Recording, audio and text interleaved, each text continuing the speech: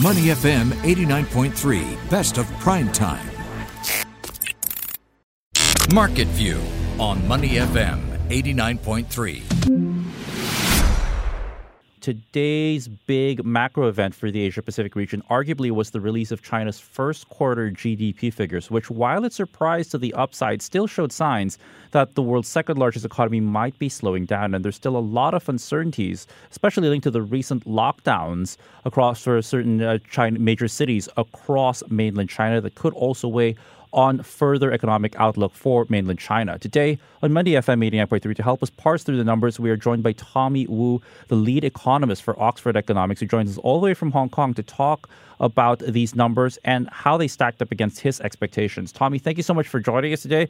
Hope you and your loved ones are still safe and in good health during these uncertain times, and welcome back to the show, sir. I hope you're having a decent day out in Hong Kong, at least. Thank you very much for having me again. Yes, it's all right. Yeah, it is what it is, I guess, as we were saying before the start of the interview. Well, look, Tommy, I'll get straight into it. China's first quarter GDP figures coming out, and it did surprise to the upside. I believe it's 4.8% higher than the consensus estimate across economists surveyed by, which might include you and your peers. I'd like to get your initial reactions to the numbers and whether or not this 4.8% reading surprised or came below your own expectations. I do think that the GDP number came out to be an upside surprise to me. I think it really reflects the robust official data for January, February, ahead of the economic weakening in March. If we look at the monthly data, which I found more meaningful, we can see that there's a broad-based slowing in terms of economic activities, especially retail sales, which actually contracted on the year. Mm-hmm. You know, everybody also, Tommy, was looking for how big an impact some of those localized lockdowns to control COVID in places like Shanghai currently and Shenzhen had on the economy. And I also want to be cognizant of the fact that Hong Kong itself is still going through certain forms of restrictions that just might ease in the next couple of days. But just how much of the slowdown can be attributed to these lockdowns we're seeing in parts of mainland China and maybe even Hong Kong? As I've mentioned, March activity data in China were down, especially retail sales. I think that has to do with all these localized lockdowns in Shenzhen for a week and then followed by Shanghai and also in Jilin and also other parts of the country, which I think will have a bigger impact on, say, services and household consumption. But they also affect industrial production and supply chains because not only that, we've seen lockdowns in cities, but also highway controls to prevent spread of COVID across cities and provinces are having an impact on logistics, and that will definitely have an impact on the production side of things, especially in April. Mm-hmm. It's interesting you mentioned a while ago that you're putting a bit more focus actually on the monthly macro data coming out of China. And you're right, there's some very interesting trends here. I just want to run this by our listeners here. For the month of March, I believe industrial production growing by 5%, above what economists were expecting. Fixed asset investment also surprising to the upside by growing by 9.3%. But as you mentioned, retail sales actually surprising to the downside and worse than expected. Retail sales falling by 3.5%. Now, Tommy, I believe we've spoken about this in the past, actually, that prior to the pandemic, China was on this task or path to try and rebalance the economy away from industrial factors driving growth towards something that's more a more internally driven, like, say, consumption. But today we're seeing that industrial production and fixed asset investments once again driving the economy and perhaps signaling a reversal of that hope that we could rebalance the world's second largest economy. Do you think that this is a sign of that very thing, that perhaps China might be going back to the old levers in their playbook that worked for them in the past as they try to keep the slowdown from slowing down even more?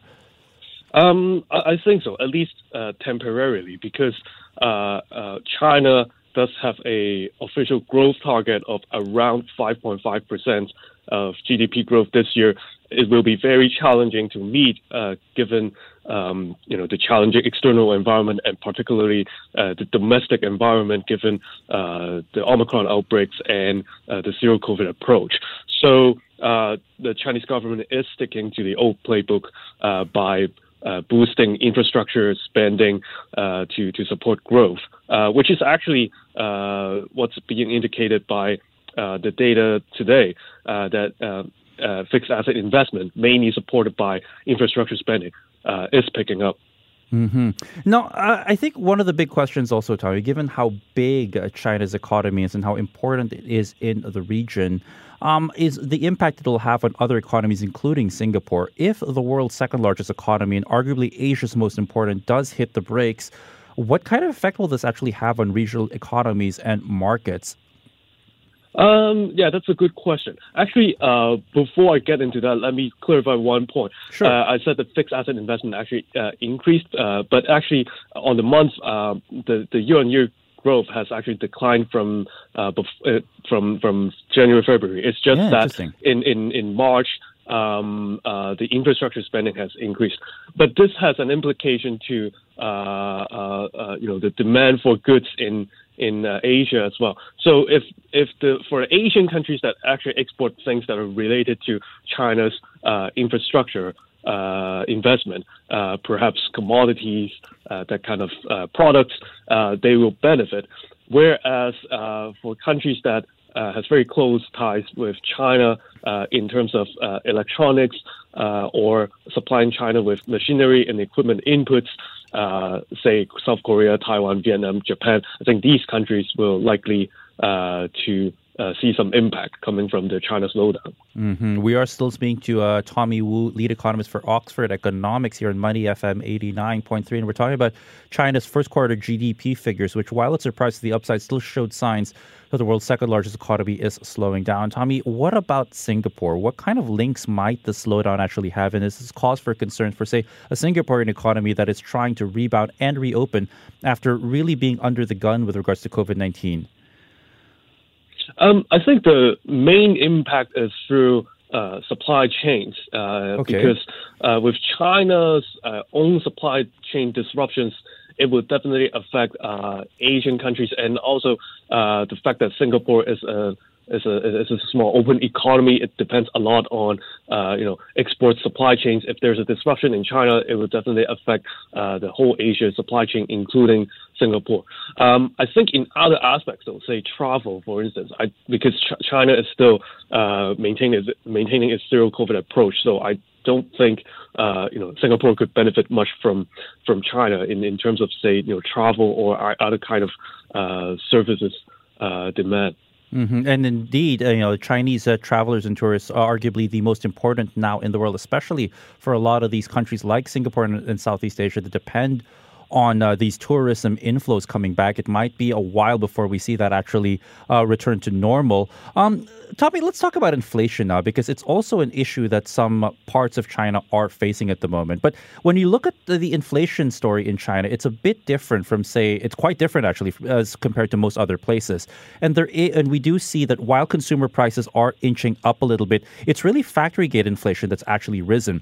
Could you talk to us about why there is such a disparity now between producer prices and consumer prices in China? It seems to be unique to the mainland as far as I can tell. It is indeed unique to mainland China.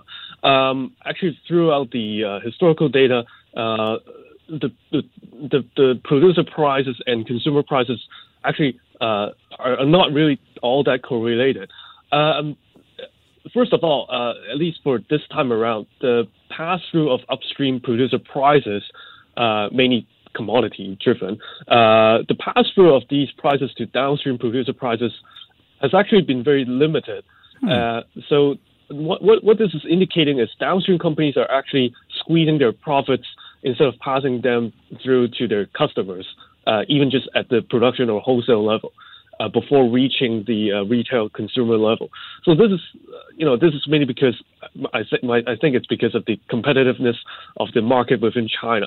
And also this largely explains why there's such a disconnect between producer and consumer price inflation. Mm-hmm. So basically what you're saying is that they're not able to pass on these rising price pressures to consumers because of how competitive it is. And that's what's facing a lot of firms, both large and small, in China. That's right.